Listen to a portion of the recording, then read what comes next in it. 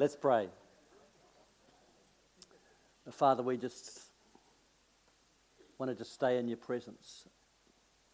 And Lord, as we've been singing this morning, make me a vessel. God, that's what I'm asking this morning.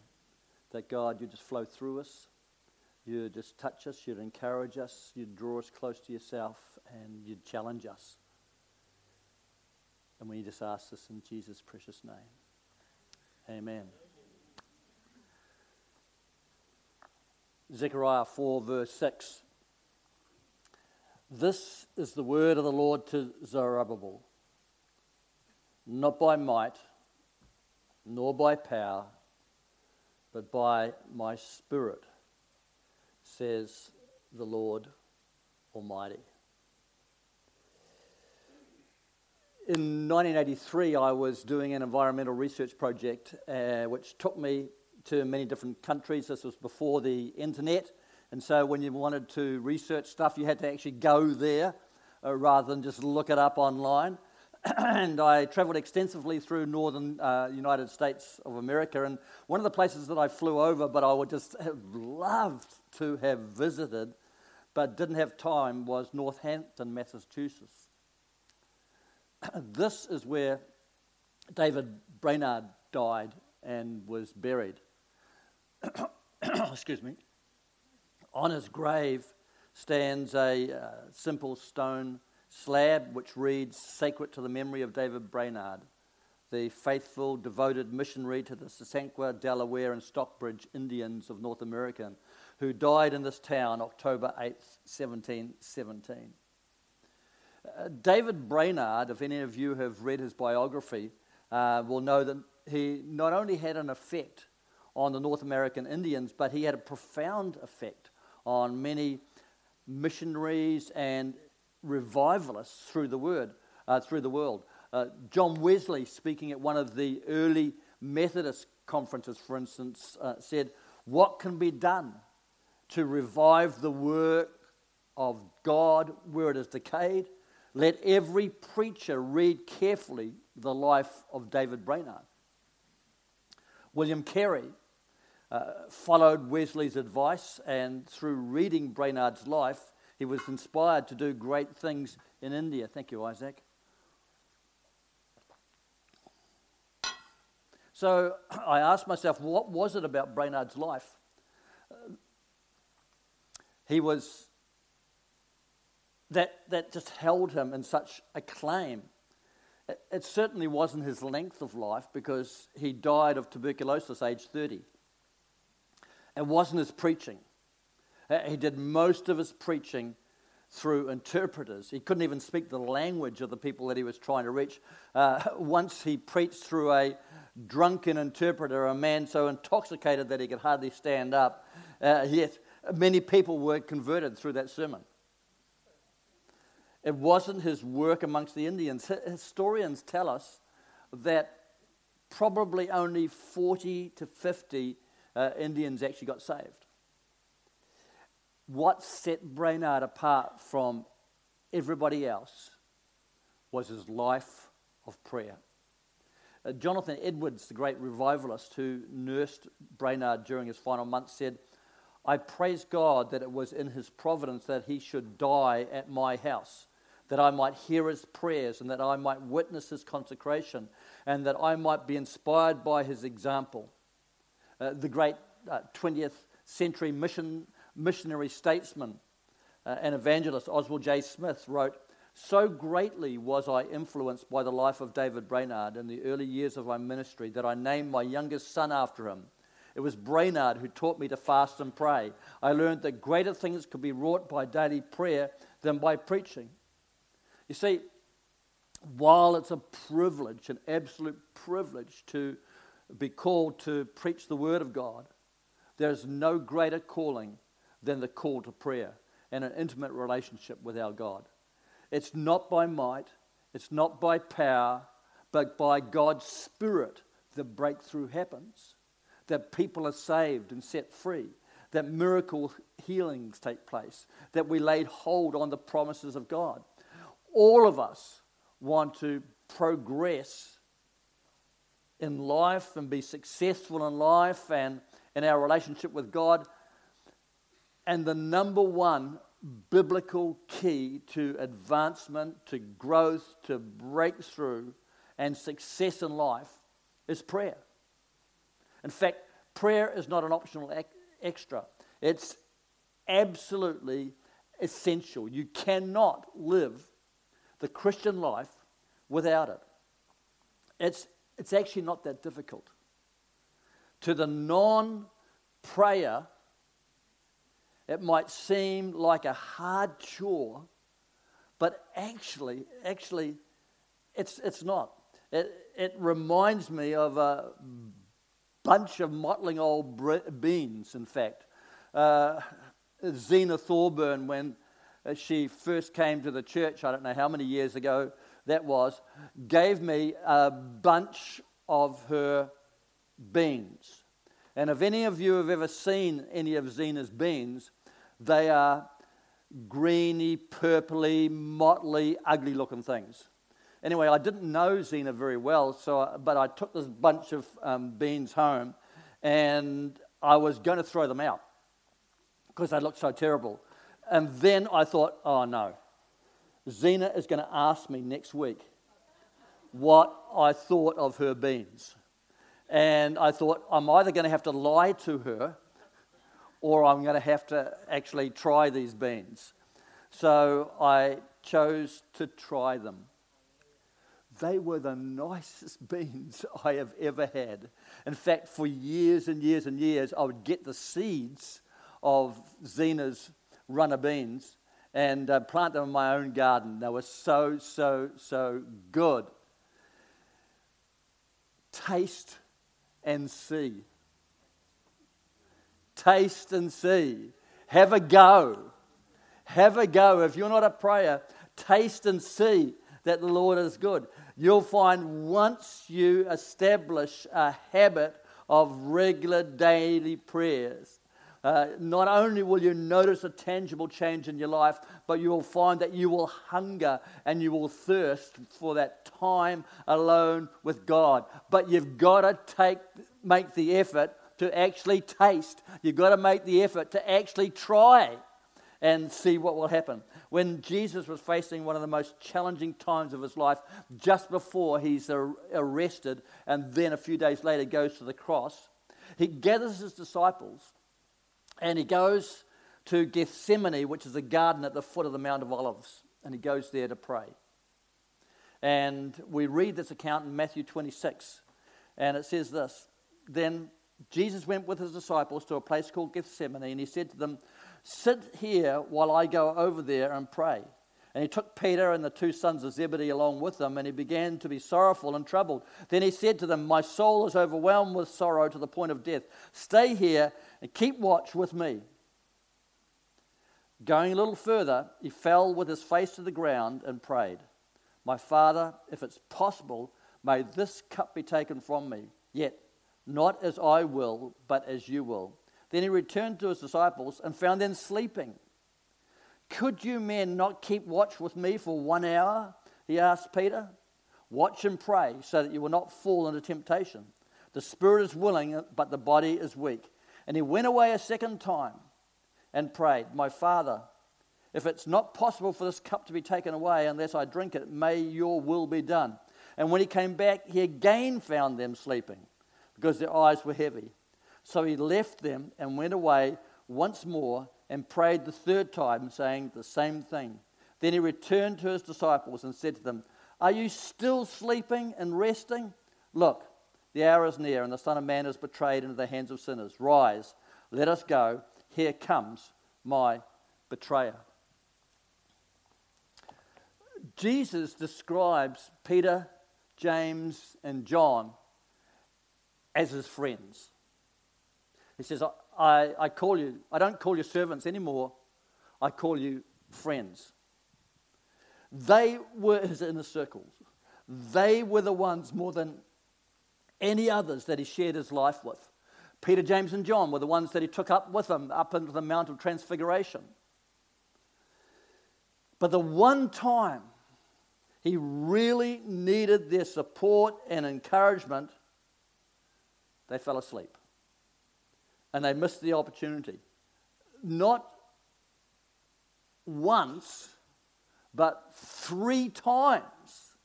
I mean, when you think about it, how could they do that at such an important time? And Jesus said to them, could you not keep watch with me for 1 hour?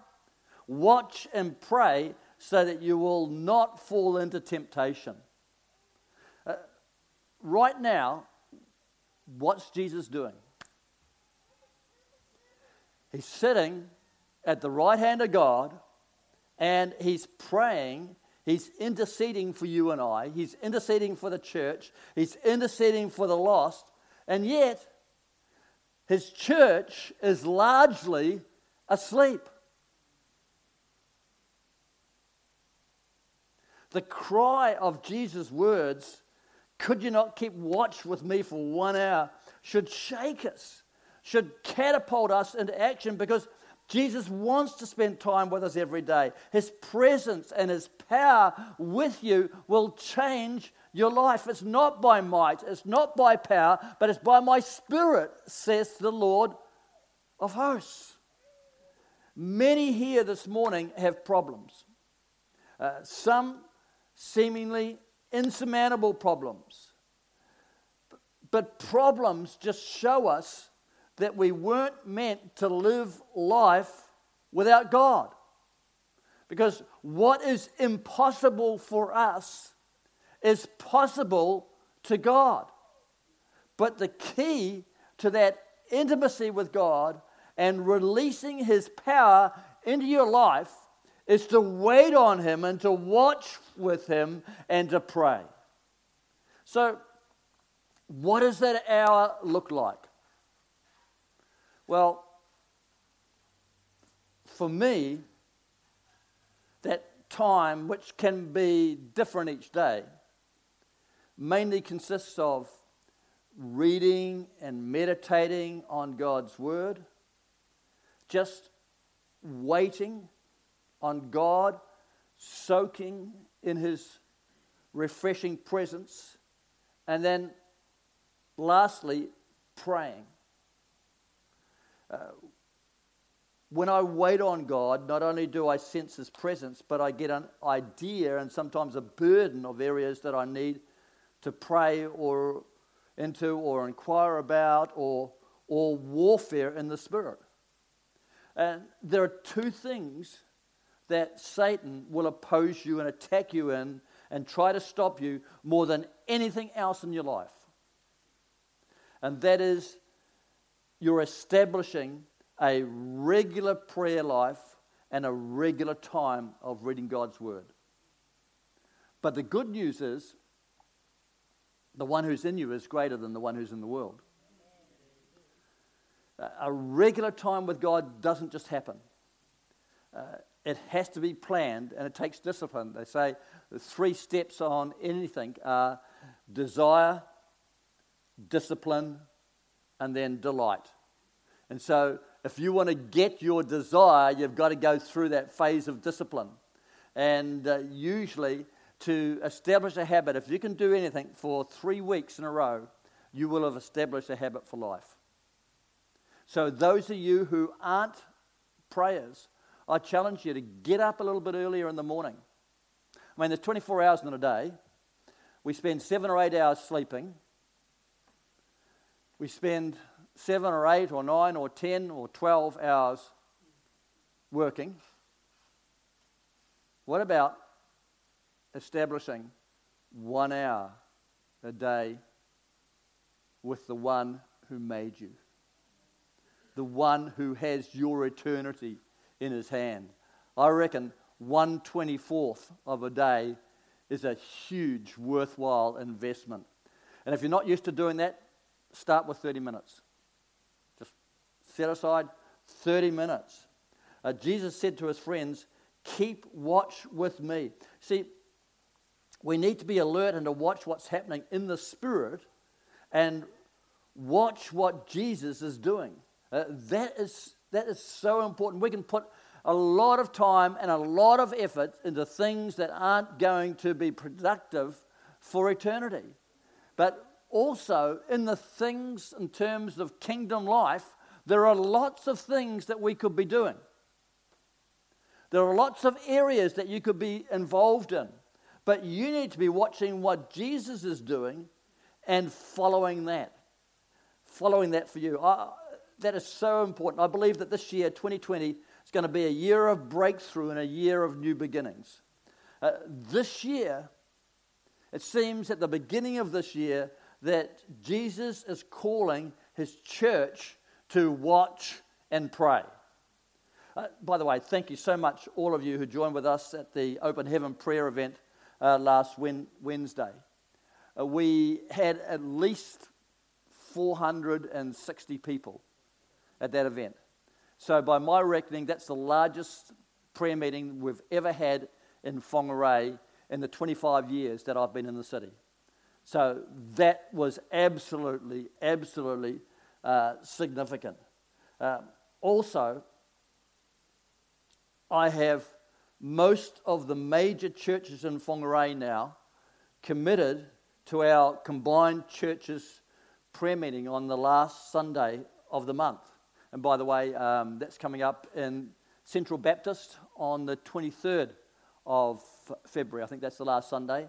But most of the larger churches in the city now are committed. Elam is committed for the first time. Bethel is committed for the first time. Renew is committed for the first time. Central Baptist has always been committed. We've always been committed. So most of the large churches are now committed. C3 is now committed to come along. So they're going to be fantastic. So book that up in your diaries. Last Sunday of the month from 6:30 to 8 p.m. in the evening is the combined churches prayer meeting. I am convinced that the spiritual climate in our city is going to change. When people gather together in unity, Psalm 133 promises that where people gather in unity, God commands the blessing. God commands the blessing. You know, as a city, as a region, we've been known in the past for drunkenness. We've been known for lawlessness. We've been known for drug addiction. We've been known for family violence. We've been known as the suicide capital of New Zealand. No more. God is on the move. He is changing the climate of our city. He is responding to the prayers and the efforts of his people to get together in unity. You know, if you've ever seen a tug of war, if you've ever been involved in a tug of war, you'll know that two sides are holding on to that piece of rope, and they start off and hardly anything happens. Then one side might get a little bit to one side. Then there'll be another side. But those of you who have been involved in a tug of war will know that there is actually a tipping point. There is a point in that struggle where one side will take an inch, and then they'll take another inch, and then they'll take another inch. At that tipping point, that is not the time to back off. That's not the time to say, hey, we've taken a little bit of ground, now we're just going to have a little bit of a breather. That's not the time. At the point of the tipping point is the time to give it everything you've got, to absolutely go for it, to absolutely give 110, 120%. You know, at the beginning of this year, we are at the tipping point. We're at the tipping point in changing the spiritual climate of our city, and we need to go for it. Ephesians 6 verse 12 says, "For our struggle is not against flesh and blood." It's not about your neighbour. It's not about the guy down the road who's parked his car in front of your driveway. It's not about those people who have let you down. Our struggle is against flesh and blood. It's not against flesh and blood, but against the rulers, against the authorities, against the powers of this dark world, and against the spiritual forces of evil in heavenly realms. And because it's against these things, the way that we battle, the way that we do our warfare is different. The weapons we fight with are not the weapons of this world. On the contrary, the weapons that we have divine power to demolish strongholds. It's not by power, it's not by might, but it's by my Spirit, saith the Lord. And God's Spirit is released in response to the heartfelt cries of His people. We fight in prayer with power and the authority of the Holy Spirit. And it's a time to increase our effort. So weekly intercessors prayer meetings at 6:30 a.m. have started. Our Thursday night, 7:30 to 8:30 prayer meeting starts this Thursday. And we're going to start 21 days of prayer and fasting on February the 24th as we watch and pray into what Jesus is doing and wanting to do in our city. And we'll have little leaflets out there for you to teach you a little bit more about fasting. We'll have a prayer calendar there so you'll know what to pray for over those 21 days. It's no coincidence that Steiger had a month of prayer and fasting in January, and they saw so many things change that they've extended that prayer and fasting into February. You know, God is calling His people to press in like never before and to see a breakthrough like never before, because prayer drives back the enemy and stops his activities. Apart from building up your intimacy with God, if you or your family is under attack or need a breakthrough, then you need to pray. And sometimes we just don't know what or how to pray.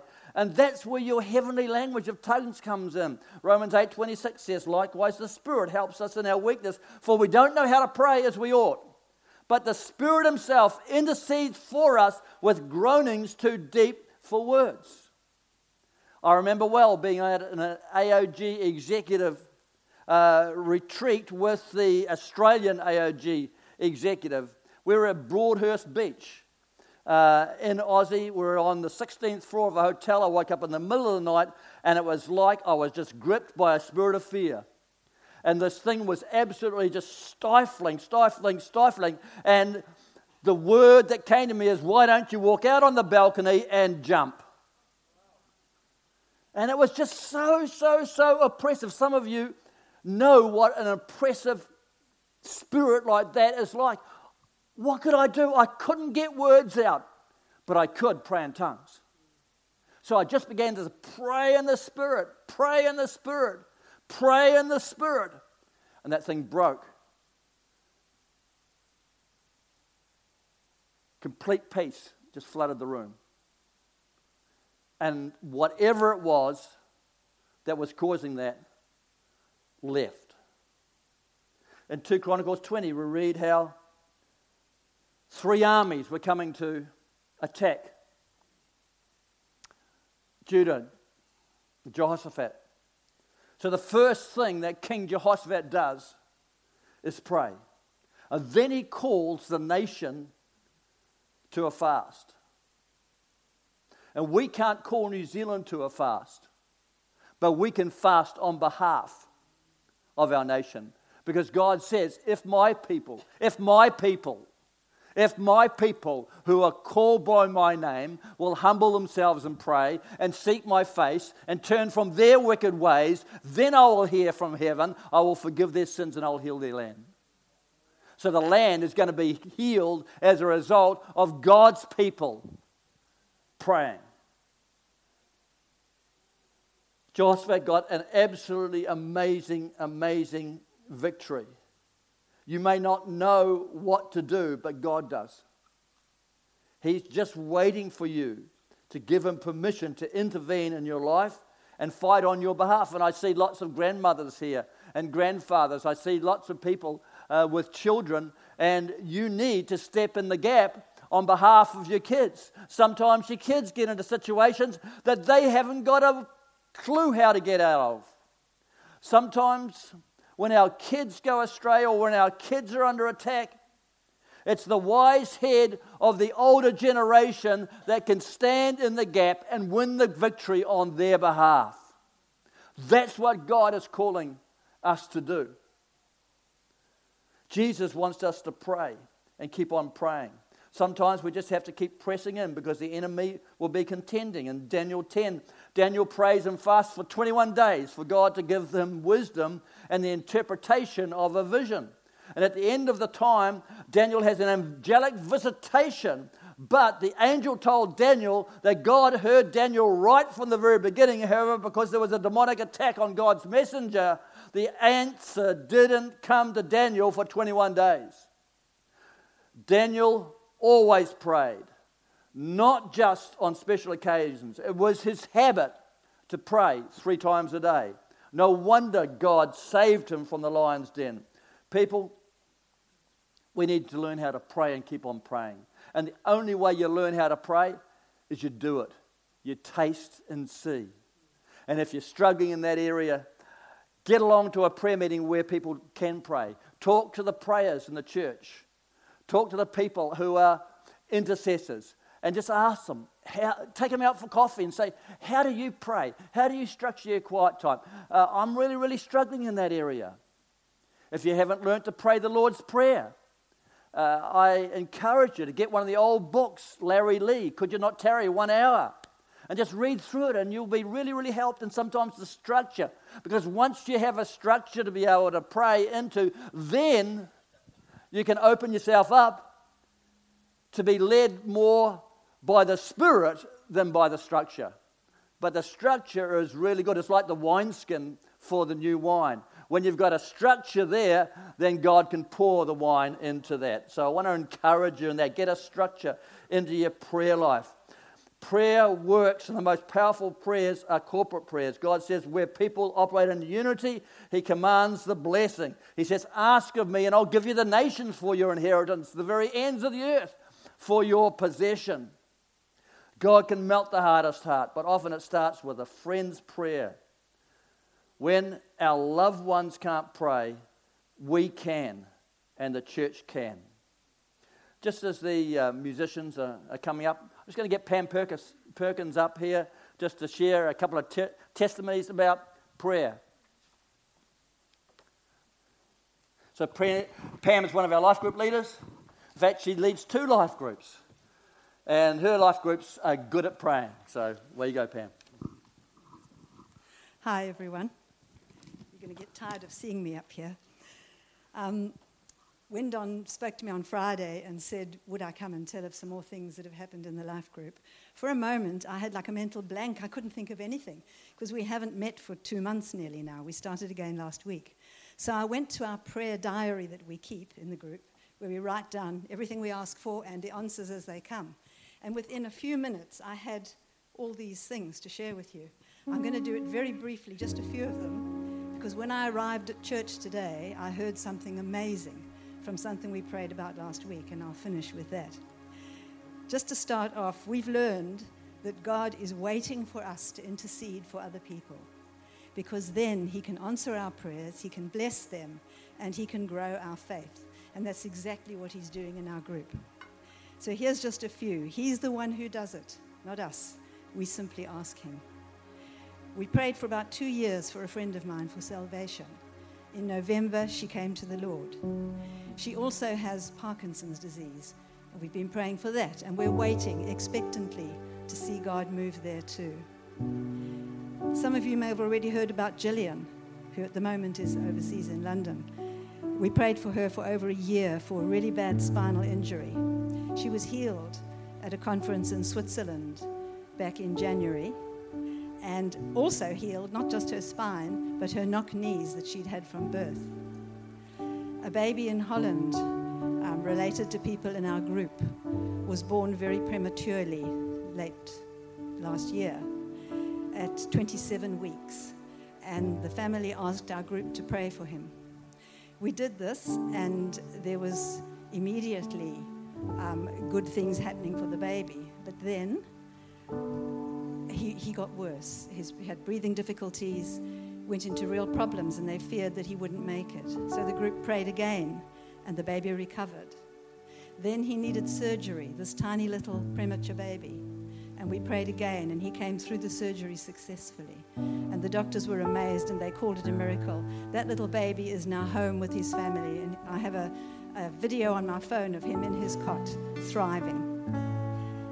Somebody had a lot of rats in their ceiling. We prayed, and within a few days, the rats were gone. 2 men had multiple skin cancers healed on their arms after we prayed.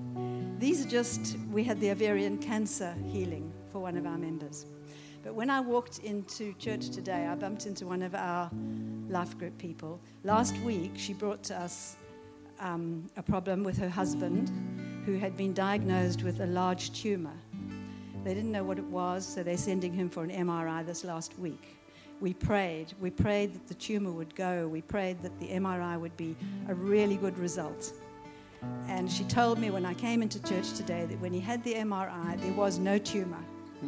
So they did a second MRI, and there was still no tumor.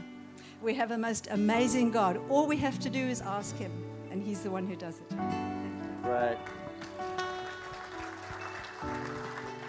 A number of years ago, I had the privilege of hearing Dr. Yonggi Cho speak at a conference at Takapuna AOG, and he led the largest church in the world at that stage, a congregation of over 800,000 people in Seoul, Korea. And when he was asked what the key to his success was, he simply answered, "I pray and I obey. I pray and I obey." A friend of mine visited his church and came back with a graph of Yonggi Cho's church growth, and it was interesting that the graph of numbers was sort of dwindling along, and then in 1973 the growth of the church just absolutely shot up.